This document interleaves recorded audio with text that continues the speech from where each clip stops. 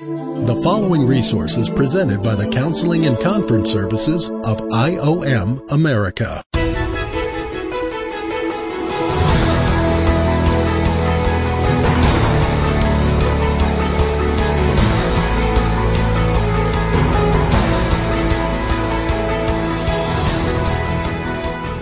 Welcome to Identity Matters Podcast.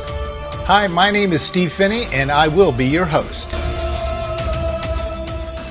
The Hebrew word for truth is betrothed. To be betrothed is to be engaged, to be married. According to Hebrew law, to be betrothed, engaged to someone, as Joseph was to Mary, you are already married. In Western theology, that is not the case. In Western theology, from the moment you are engaged to the time that you are married, you have this permission-based time period to drop this person, try on a different pair of shoes before you tie the knot. That is not biblical. Betrothment is marriage. True grace is marriage. When you are engaged to someone in God, that relationship is bound in heaven. For Joseph to say that he had to put his wife away, all of you theologians that are listening to me, you know that the translation, even in the Greek, means to divorce. So why is the Greek using the term to divorce? Joseph was thinking about divorcing Mary, is because the Greek is required by God to support the Hebrew. Truth is betrothment. Jesus is truth. He's the betrothed one. True grace is a commitment of marital relationship, Jesus with his bride.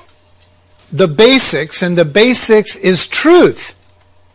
Jesus said, I am the way, so I am the method of practice. I am the truth, the betrothed one.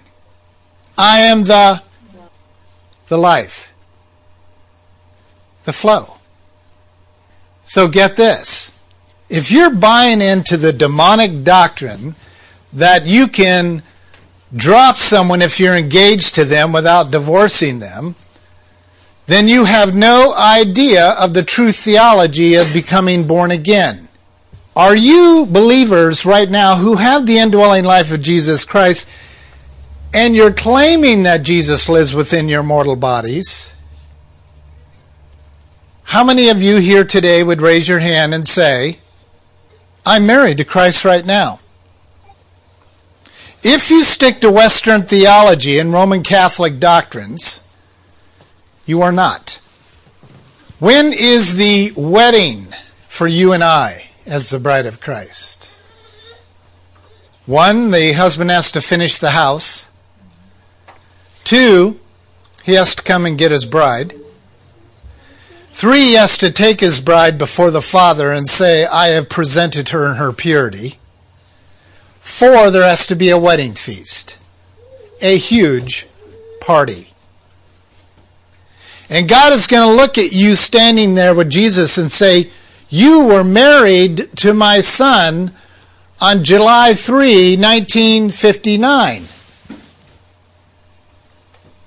He's not going to say, today is the day I'm going to marry you to him. Jesus came to present an engagement to us. And in this engagement is when the working out of our salvation is to clean us up, to redeem, to work out our salvation. So we can enjoy this wedding feast that is coming before us. So those of you who are more on the theological bent, you're going to find today's message probably quite interesting. And those of you who have an attachment to the Roman Catholic Church, my email is drfinney@iogamerica.org. That's DRPHINNEY IOMAmerica.org. Or you can text me at 602-292-2982. Because I'm going to show you something today about the Reformed Church and the churches that came from the Reformed theology and the Roman Catholic Church that is going to upset a lot of people. How these two branches of spirituality have deceived us into not understanding the word of truth. And how the people who truly stand on Jesus being the truth are heretics today. They're the rejected ones. And the truths of who you are in Christ. And I'm going to show you why. Grace has benefits. We are now launching a new section of True Grace. It is mind-bending. I've kind of poured over the next 4 or 5 messages, and it's mind-bending what the Lord is delivering through His Scriptures for us to see, be reminded of, or maybe being taught for the very first time. But we first have to take a quick look at our past. I know some believers that are listening right now that have a theological bent never to look at your past. That everything is through the cross and everything is a fresh view. Which is true, right? But they can't look at their past. In fact, I did bring something forward in a believer's life here recently and got rebuked for bringing something forward, but I wasn't bringing it forward to rub their face in their sin. I was bringing it forward so they look at their tendency, their vulnerability, so they don't repeat it. And this gentleman said, I will not look at my past. Why is there a danger in that? It is your testimony. Your testimony is not future. The Trinity of the past is the visual symbol of the Trinity. You see, God the Father has been forever. Jesus Christ said in Hebrews 13:8, He says, I am the same today, yesterday, and forever. My past is me, I am me, my future is me. It's the Trinity of a testimony. My past is Steve Finney. My present is Steve Finney, and my future is Steve Finney. That is if I have a new past. If I don't and I'm unsaved, it's still my Trinity of my identity. Are you with me?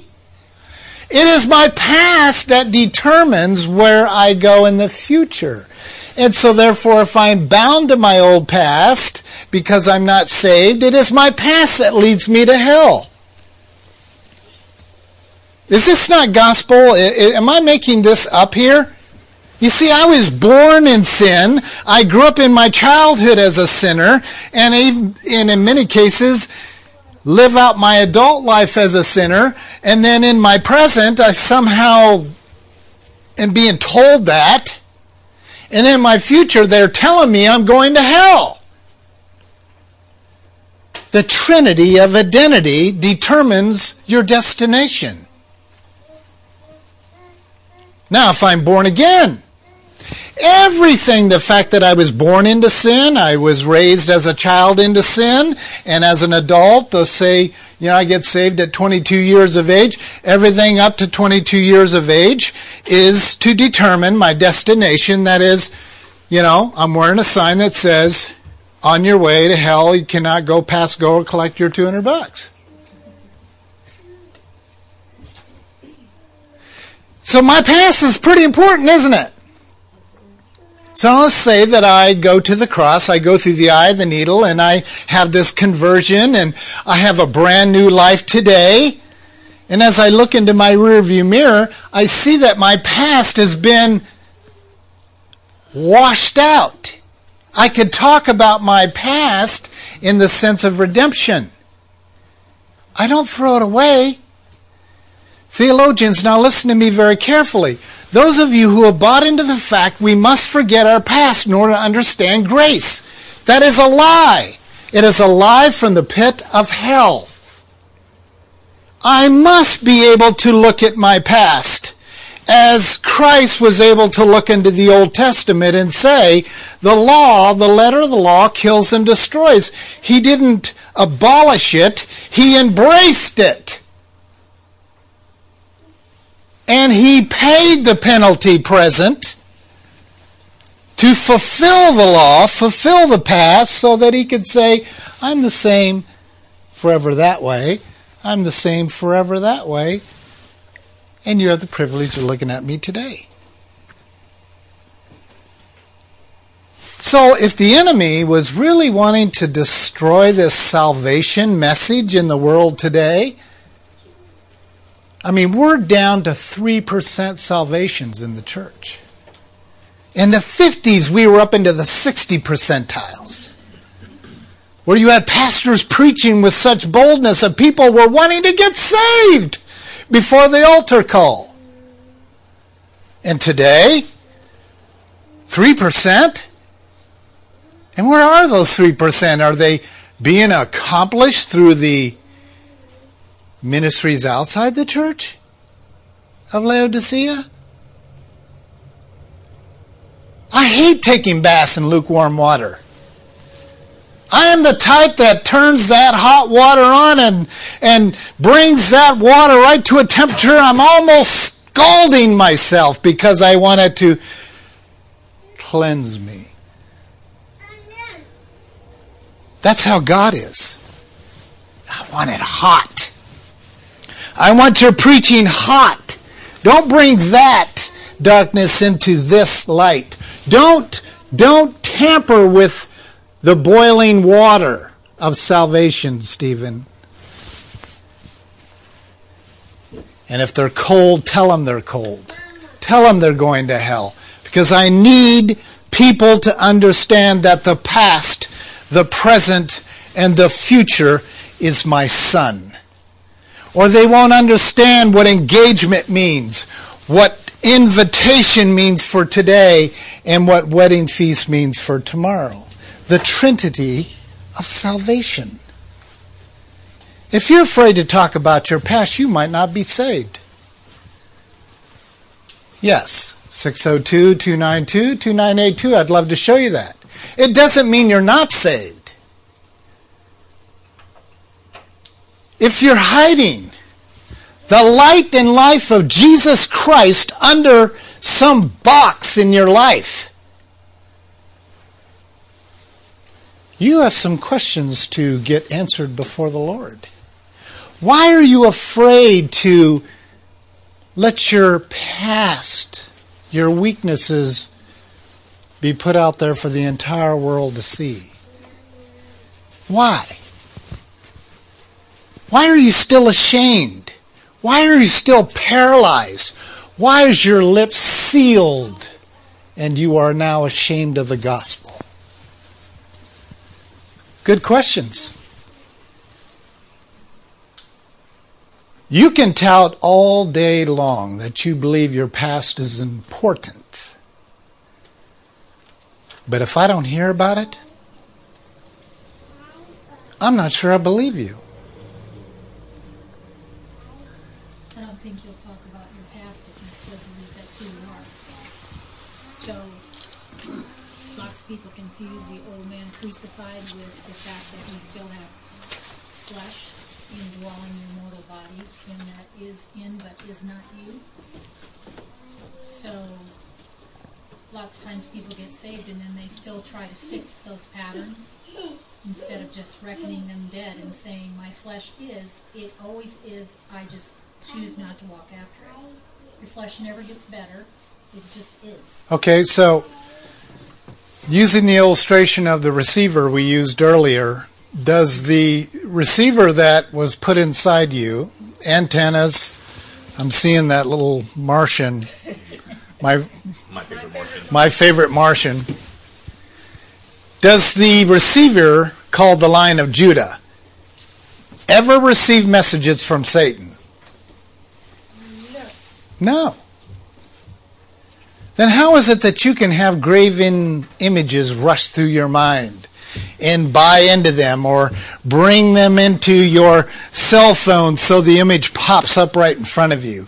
So you start obsessing over that image. How's this possible?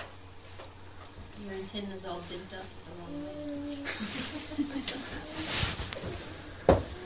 I know there's an antenna there that is bent up. The flesh. See, the flesh was not taken away. Could God have removed your Adamic flesh tendencies upon salvation? Yes. Of course he could have. Is your Adamic flesh sin that is in you that is not you, as Paul said, quote unquote? Is it your past? Yes. So what are people doing or confessing before God when they say, I will not look at my past? There was nothing for you to forgive or save. They will never realize the past is the receiver that still is within them.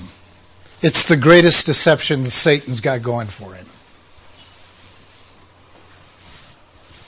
And people who are confessing that do not understand what Paul said is no longer I who sins, but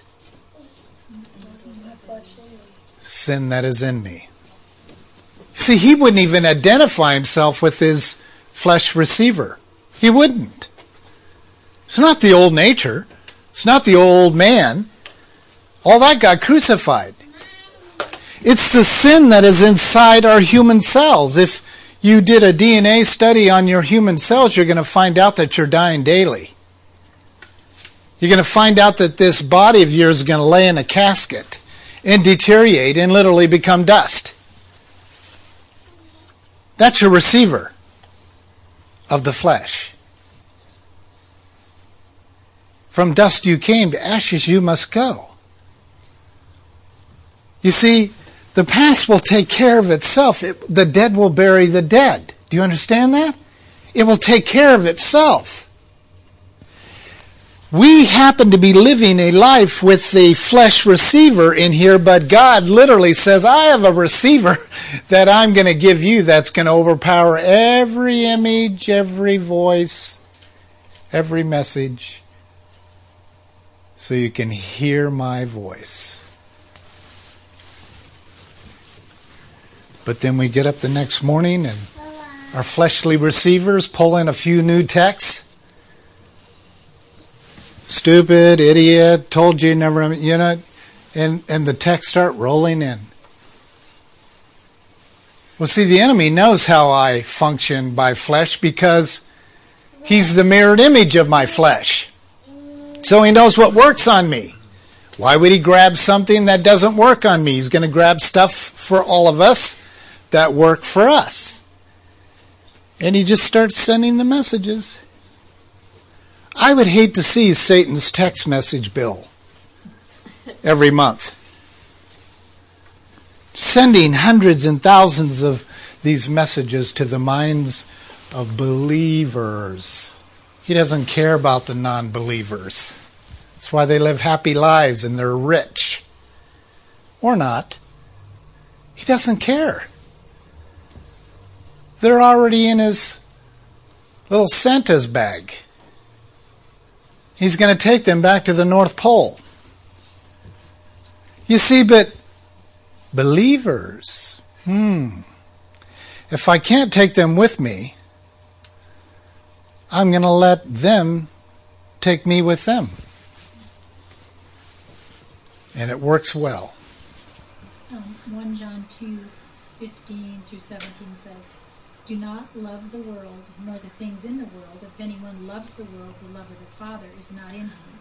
For all that is in the world, the lust of the flesh, the lust of the eyes, and the boastful pride of life, is not from the Father, but from the world.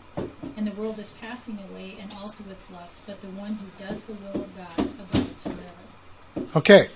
Now let's keep to our definitions from the Hebrew and the Greek. Where you saw love, say Jesus Christ. Read it again out loud. Where it says love. Yeah. Do not Jesus Christ the world. Just read it. Do not Jesus Christ the world, nor the things in the world. If anyone Jesus Christ the world, the Jesus Christ of the Father is not in him. For all that is in the world, the lust of the flesh and the lust of the eyes and the boast of the Okay, flesh. now here's the simplicity of this. Don't make the world about Jesus. Don't put Jesus in the world. He really worked on separating us from that. And he's saying, don't go telling me that you have Jesus living inside you if these following things are happening. And your identity is in these external things. Now that's where I want to pick it up. Okay? Now let's take a look at this slide. Grace is in the believer. When I use the term believer, I mean it's someone who has received their new receiver, the Lion of Judah, through the Holy Spirit. So the history of the Christian theology reveals there's been more of an emphasis put upon you being in Christ than there has been of Christ being in you. You say, what's the big deal? If I put such a big emphasis on me being in Christ, shouldn't that pretty much take care of it? No, it wouldn't. And society, Christian society, has proven that. And allow me to prove the point. Here's the history of grace as we understand it.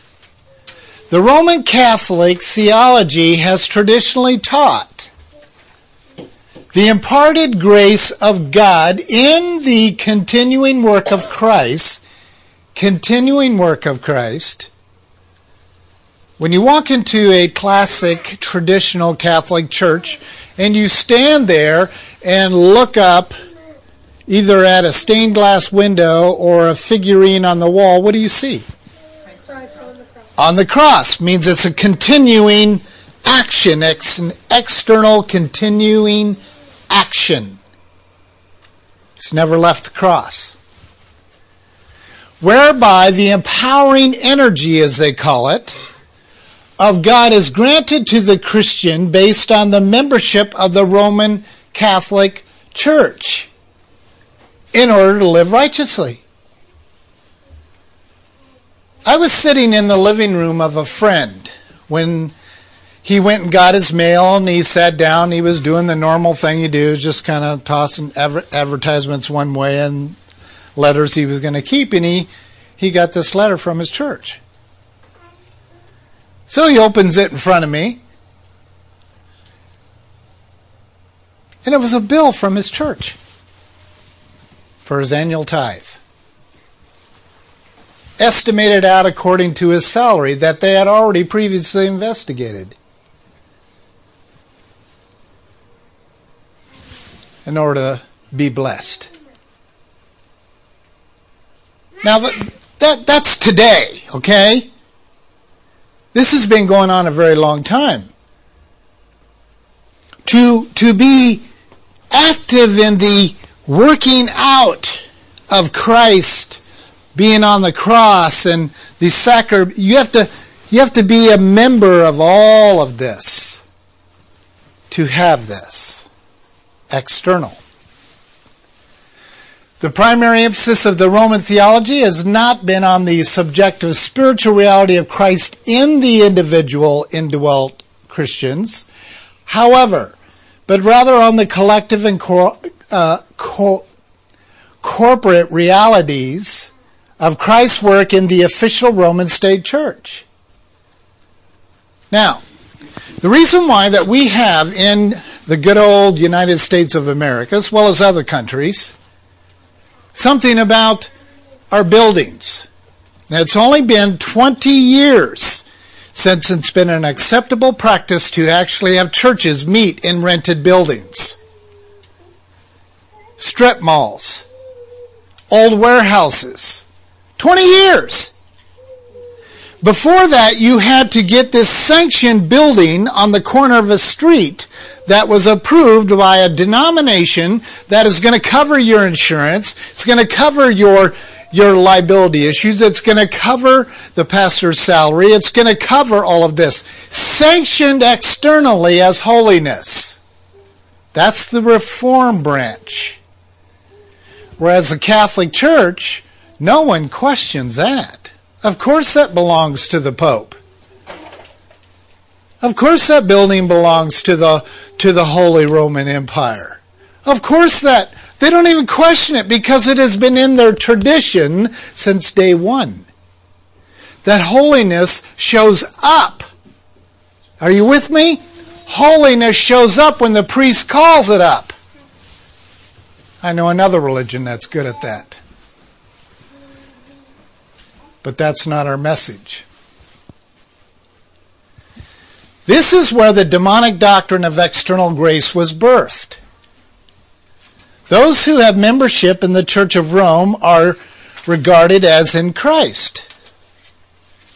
And there's no salvation apart from the Holy Roman Church because of this demonic doctrine. Pope Francis makes this proclamation November 11, 2014. Remember what it was? 18 of our churches here locally were invited to Rome. They went. 2 churches in Hutch, that's Hutchinson, Kansas. 2 churches in Hutch, the pastors now dress like priests. And they were assigned to put unified in their title somewhere. Or unity. He made a proclamation. What was that proclamation? I mean, it was public. It was in the news. For about 10 minutes, but it was in the news.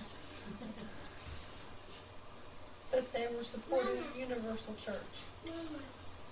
Pope Francis actually came out and said that the Catholic Church is announcing one world religion. And I have been called to unify the religions of the world. You see, the reason why they have to do that is because of this. See, if they can't evangelize through Roman Catholicism, which they've done a pretty good job of, if you ask me, then they have to go grab all the religions and sanctify them externally as a part of the Roman Catholic Empire. And that's what's happening.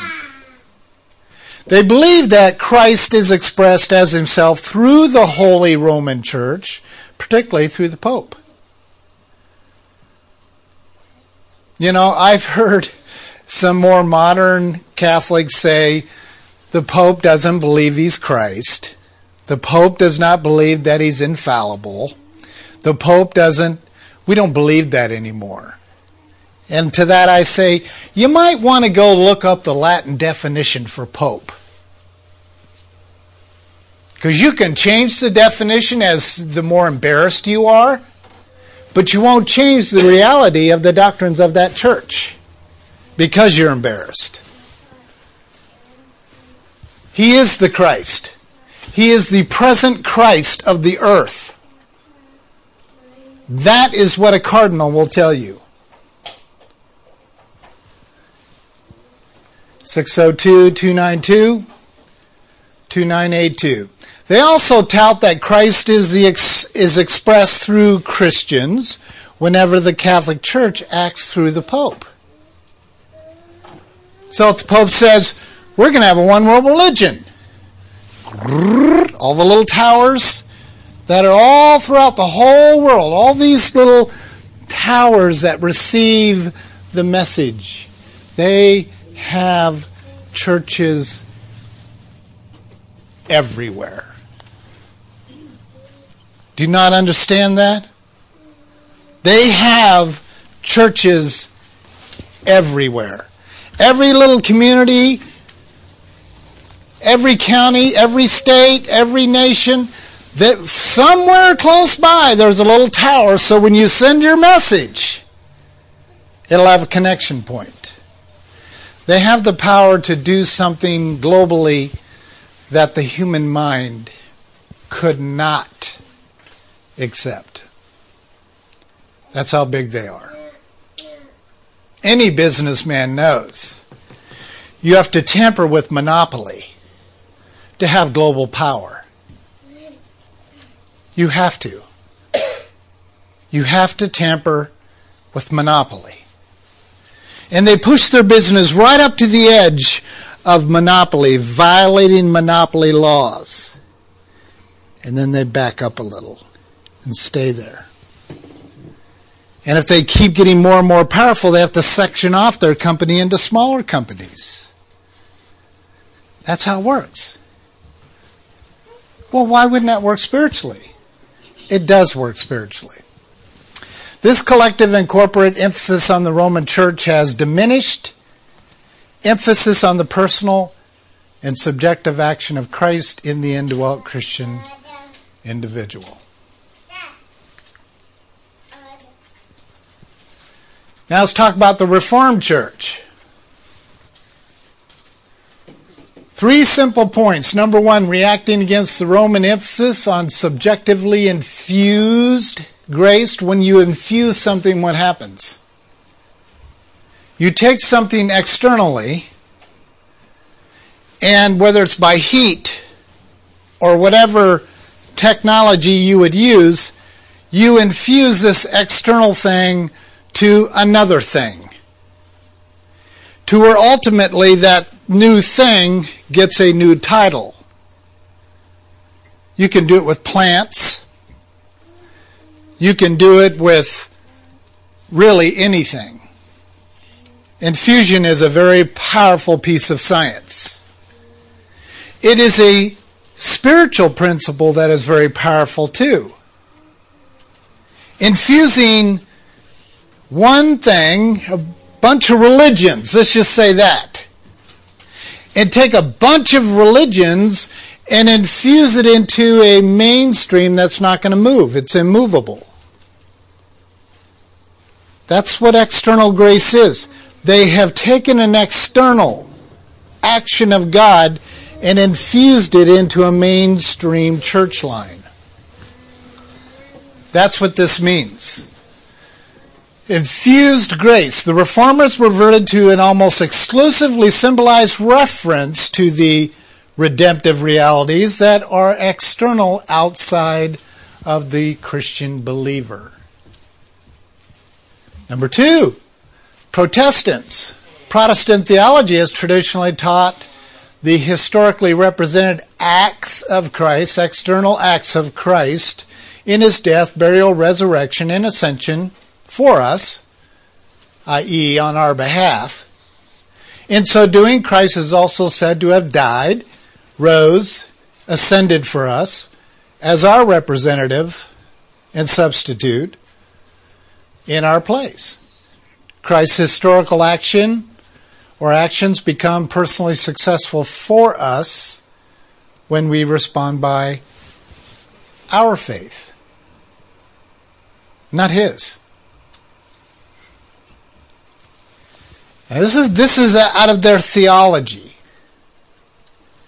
3, Christ assumes our place for us before the heavenly judge, whereupon the divine judge pardons and forgives our sins on the basis of Christ's historically objective actions. In this material and judicial framework, God the judge legally imputes the benefits of Christ's righteousness to the Christian, declares we are, as Christians, in right standing with him, and promises a full inheritance of the benefits in the future in heaven, in our future in heaven.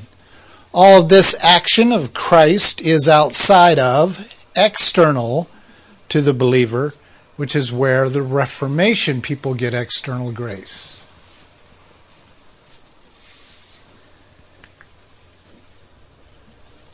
So here's the deal. Indwelling presence of grace, a study of the indwelling presence in the life, in life action. That's a very important statement. Life in life action of the living Lord Jesus in us, for us, and through us is therefore and becomes an enemy of the churches that evolved from the Reformation, which is now labeled Western theology. When people think of the Reformation today, classically they think of Western theology. Now, when we were traveling Norway, and we were being given this tour around Stavanger, what did the tour guide tell us? You remember, Jane? No. Sorry. I don't know where you're going, what you're going for. We came upon this statue by the ocean, and she said, we birthed Christianity in America. That we are the founders of Christianity. Well, that's because Luther basically started his and finished his movement in Norway. And this spot that she was pointing out is where we would send out all the missionaries to the new America. Infusion. But see, now it's us. We're Western theology. And people buy into it. They don't understand that Martin Luther had some very bad thinking going on. He was still bringing in a lot of the stuff from the Catholic Church. Do you understand? You can go down the street and attend a Lutheran church and find Catholicism in 2016. By the way they dress, their eulogy, their etc. It's 2016. Yes, Luther brought some nasty things from the Catholic Church into Protestantism. Infusion. And who's the crazy ones today? You are. Because you refuse to be infused anymore. So let's go on. It says here, tragically speaking, Western theology has adopted a reformed version of Catholic external grace. It is important to acknowledge, though, that there have been many hundreds, thousands, if not millions of believers in history who believed, taught, and experienced the indwelling life of Jesus as a life. And that grace is inside you. And that grace is a part of being betrothed to Jesus Christ. So stay with me. You'll never forget this illustration, I promise you, if you're an indwelt believer. Grace is your wedding ring. Grace is your wedding ring. And when Jesus invited you to become a member of the body of Christ, the bridal party of Christ Jesus, the very bride, that life, that ring, that everlasting life was slipped on your finger, and that grace ring sealed you forever in that marriage. And He will never leave you. He will never forsake you, which translates out, I will not divorce you. Because you have the ring of grace. And you try to put that ring on an unbeliever and say that grace applies to that unbeliever, you do not understand good theology.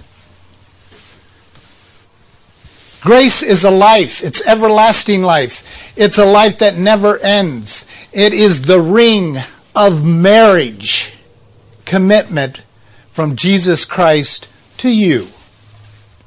Do you have the ring? Look at your finger spiritually and ask yourself, do I carry the ring of grace?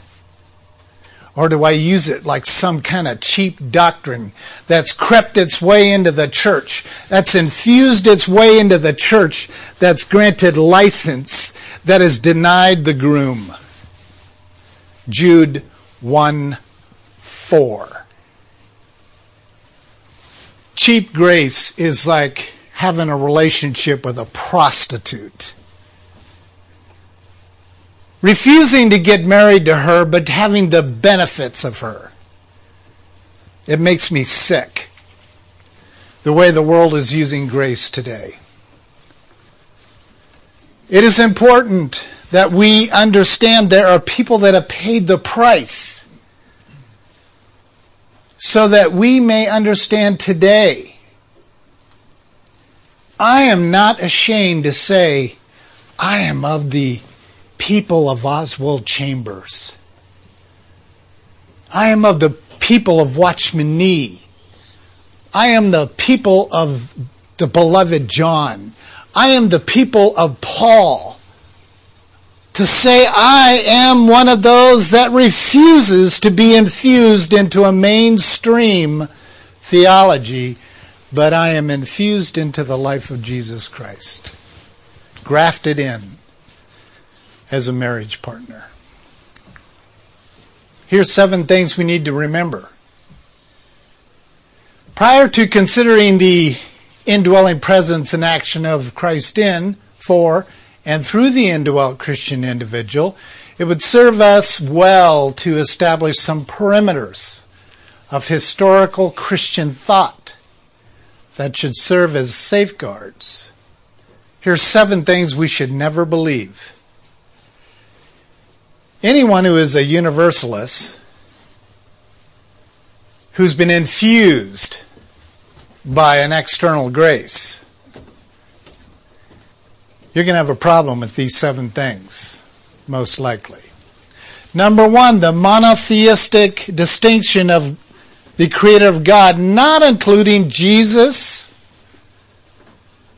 and the Holy Spirit as a part of that Trinity. Oh, they believe in God, that He is supreme, whether He's Allah or whatever you want to name Him. There's no other gods before Him. You think that's just in the Muslim world? I'm afraid not. It is in some of the churches down our street who are coming out with statements that are saying that Jesus is not God. He's just a great prophet. And that the Holy Spirit doesn't really live inside you. That's a symbol. It's a symbolic statement. That's the direction the world's going. 2, the anti-Trinitarian function of the 3-in-1 function of the Godhead. It is actually, these 3 work together. They function together to accomplish everything we're talking about. And these anti-Trinitarian people are saying, no, that's probably not true. 3 is the human responsibility of man to derive spiritually in the freedom through their choices. Not God's choice. So everything is self-help. Everything is education. Everything is present the options to the person so the person can make the choice. And all you're doing is advancing them in universalism. You don't have a choice, folks, if you're going to hell or not. If you've been marked out in condemnation, infused external grace, you don't have a choice. The only thing you can do is lay your life before God and say, God, please plead with the living God that He shall save you and redeem you. But here's my point. If you are being humbled to the point of pleading with God for salvation, you're going to get saved.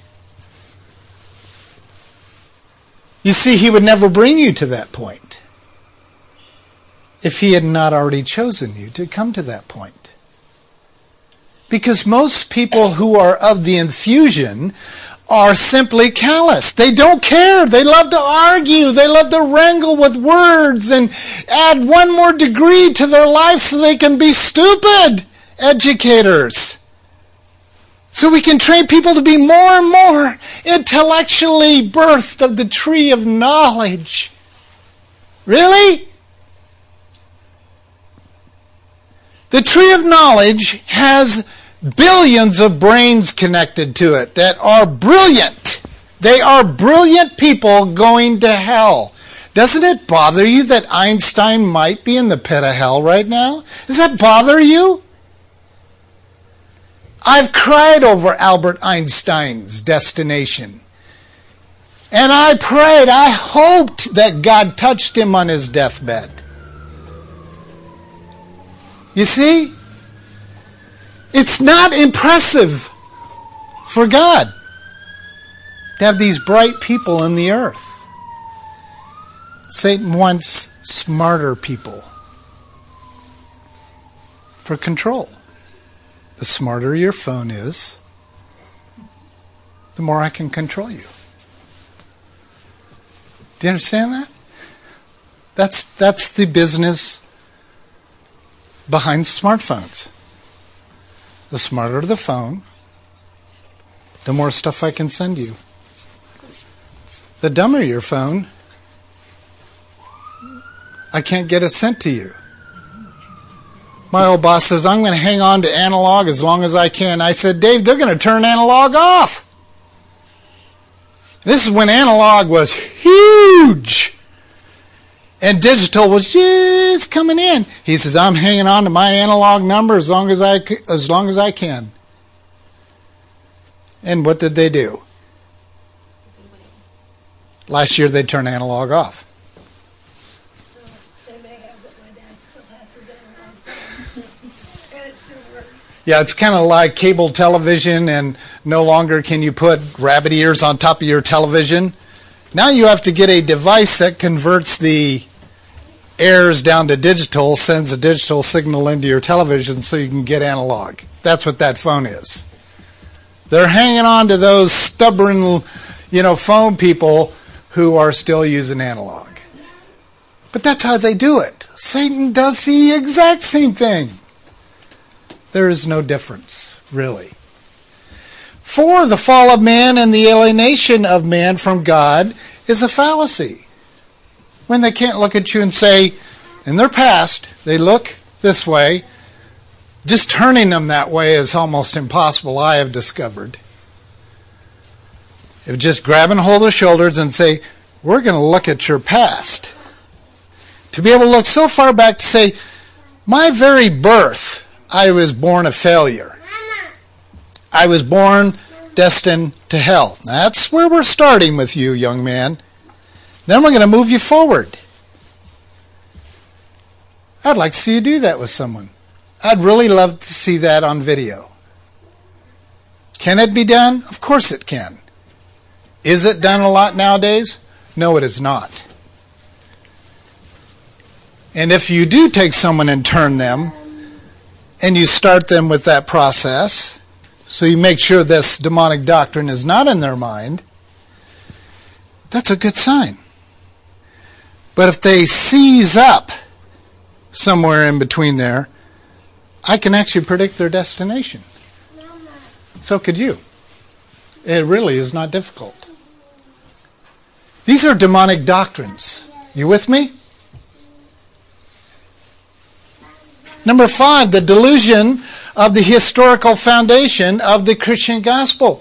To answer the question I asked you earlier, the state of California as a whole, the state of California, if you do a survey with children in the state of California in 7th grade, today,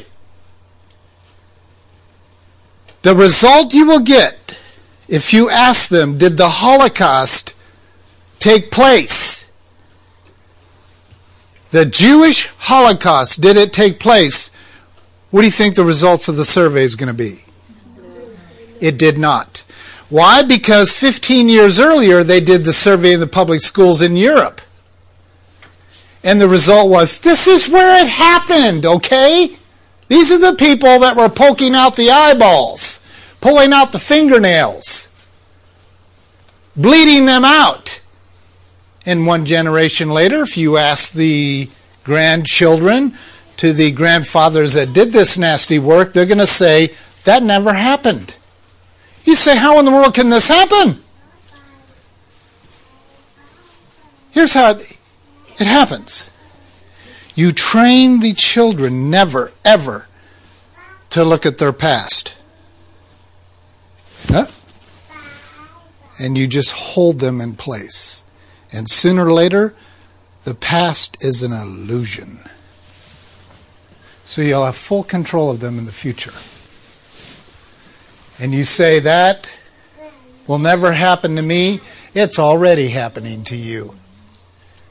Anytime any indwell believer puts the light under a box, under a bushel, and hides Jesus from people, who's ashamed of the gospel, you are bound to that fear of looking in your past. It starts in the past and it ends in the future. The human responsibility of man applying grace as an external work by way of the sacraments. Communion is the one that bothers me more than any of them. It's like communion is some holy experience and you have to do it, 4 times a year, and maybe even once a month if you're really holy. Really? Any way to get someone to be bored is tell them the same thing more than once, let alone 100 times. It creates boredom. And that's what's happened with communion. It's like, it's just bread. Maybe. Could be cracker. It's grape juice. There's no remembrance in that. But getting up every day and drinking from the fruit of the Holy Spirit, like little Jack, breaking off the body of the Lion of Judah, and eating life, oh, now that's a sermon that'll preach.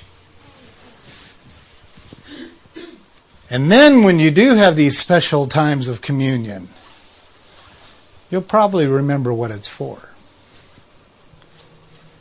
Finally, number 7, the process of salvation and personal growth is through external sanctions and mental studies or memorization.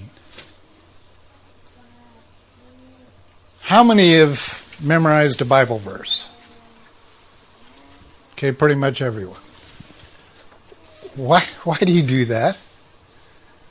We're supposed to let the Word bear witness with the Word in us and have it be brought alive. Instead of getting children to go, I've been crucified with Christ. Nevertheless, I live, yet not... What? Yet not I, but Christ that lives in me, and the life He wants... What? The life I now live, I live by... Really? How are you going to use that on the street? Excuse me. You've been crucified with Christ, and... Have you? But that is not Christianity. That is not indwelling life. But if you read the Word and you just say, God, make it alive in me. You may read it 100 times that day. I don't know, but He will make it alive. You'll never forget that passage. I'm still searching for where Romans is located. Am I not? Or hunting, where's Zechariah? Is there a Zechariah? See, go to that page that lists them all up. Jude. Really? Jude? Hey, Jude. Yeah. I know there's a song. And a lot of people would blame that on my dyslexia and, blah, blah, blah. But there is no one that can tell me I don't know the Word. That can't be done. It's in me. It's alive. And I might not know where 2 Chronicles is, but I know who's in it and what it says. And if it all does line up someday where, because I've done the memory thing of where all the books are, even with the songs. Embarrassed as I was sitting at my computer saying these songs and trying to remember the books of the Bible, I still can't remember. But I know the Word. And it dwells among me, in me. And that's what these babies need to know. And just pray over it. Don't call it scripture memory. Don't stick it under the tree of knowledge. Because there's a lot of smart people going to hell who know the Word of God by memory. But if it's life to you, you probably will never forget that for eternity. The church as an institutional church at large has been fearful that if they would put the emphasis on the indwelling relationship of Christ, it would impose upon the basic foundation of church management. Now, the reason why that we actually pass the offering plate is because of this. This is where it came from. The passing of the offering plate came from the Roman Catholic Church. The Reformation people brought that over. So they thought, it's probably a good idea we gather the funds here or we'll never get them. So people became associated with money. Money became associated with an institutional physical church. But even more than that, the institutional church is in fear of losing control over the people because of not being able to get that money and support. Thus requiring the people to depend upon the leadership and government of the church for sanctification. And worse yet, that those churches that are out there that say that you can buy someone out of hell, or if they're too embarrassed to use the term hell or Hades and they say purgatory, that you can actually throw some cash at a priest to get a few extra indulgences to get someone out of purgatory. And most people think of that today and say, how ridiculous is that? But I'm telling you, there are many religions today that use that technique. Whether it's a prayer cloth you can order through the mail, or whether it is your pastor putting pressure on you to put money in the plate because you got to pay the rent. It's built into our system. So therefore, to say goodbye to the institutional church, as Europe has had to do, there are empty cathedrals everywhere you look in Europe. You say that'll never happen to America. Wow, are we deceived? It is what's going to come upon us very, very soon. So what's going to happen? The same thing in Europe. Europe is always 20 years ahead of America, always. Little churches are going to be birthed in homes, in little shopping malls, and so forth. It's slowly being brought back to the original state of the church. God isn't into this. He never has been. The tendency of the Western church is to exercise power, maintain control, and keep a handle on the Christian enterprise as if it is a business. So when you walk into your average church, you might see book displays, you might see bake sales, you might see whatever, and not even think twice about it. And if Jesus would walk in, I oftentimes wonder, would he flip a few of those cake tables? The church as an institution or as a business is what makes it work today in our free enterprise system we have here in America today. To allow the true grace activity of God to function freely and internally in the indwelt believer not only has been shunned as a risky business, because there's usually not a lot of money in it, but allowing Christ attendees to believe such truth removes the institution function out of the church, the bride of Christ. So if we are the church, Satan would have to build a system to say, no, you need to go to church. You need to give your offerings. You need to take care of that building. You need to whatever. So therefore, the funding, everything becomes very, very, very localized instead of being the church worldwide. But then the enemy is going to use that too to build a worldwide church. So no matter where we are, what God's view, the enemy is going to attack without question. Here's our Identity Matters statement for today.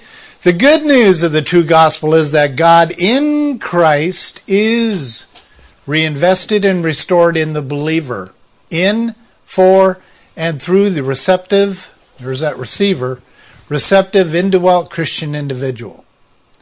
The objective of the gospel is not to formulate an orthodox belief system, nor to construct and maintain a religious organizational control. The Spirit of Christ is free to express the character of the Father in Christ in a spontaneous way in each believer who possesses the life of Christ, and that unto the glory of God. The Holy Spirit must not be imprisoned in church structures, encased in a book interpretation or education, or dependent on man's interpretation of what God says. The Spirit of the living Christ is present in the indwelt Christian, existing as the identity of the believer and functioning to express himself through the believer. This is very simple stuff for the Lord. It's very complex stuff for us. You see, if you take the example of Scripture memorization, and let's pretend that you did this Scripture memorization as surveyed, 83% of the church attendees memorize from NIV. Let's pretend NIV is not a good translation. Do you realize that that young person is going to spend the majority of their entire life fighting doctrines they've memorized in their minds? Now that when those gender-friendly translations dominate the market and Scripture memory is the pressing way of securing the Scriptures in your mind, and they're out there on the street, and the Spirit of God is trying to call forth the Word, what do you think's going to come to their mind? Oh, Jesus is not male or female. How many times have I heard that in 10 years?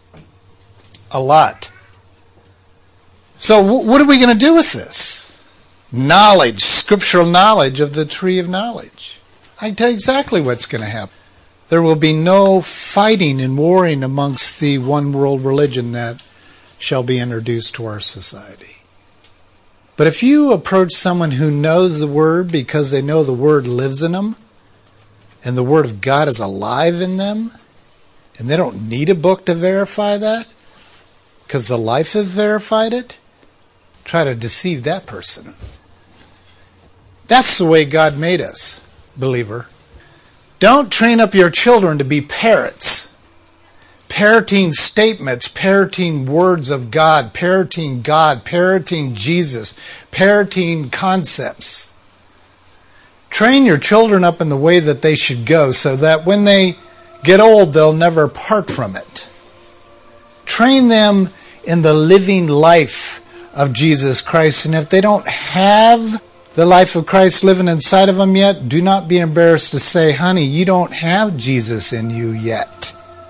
So why are you trying to act like him? Act like a sinner. They say to their kids, grow up and be good kids, good people, achieve well, make your daddy happy or proud, is a word that is used. We need to be brought back to the basics, not just of salvation, but of equipping.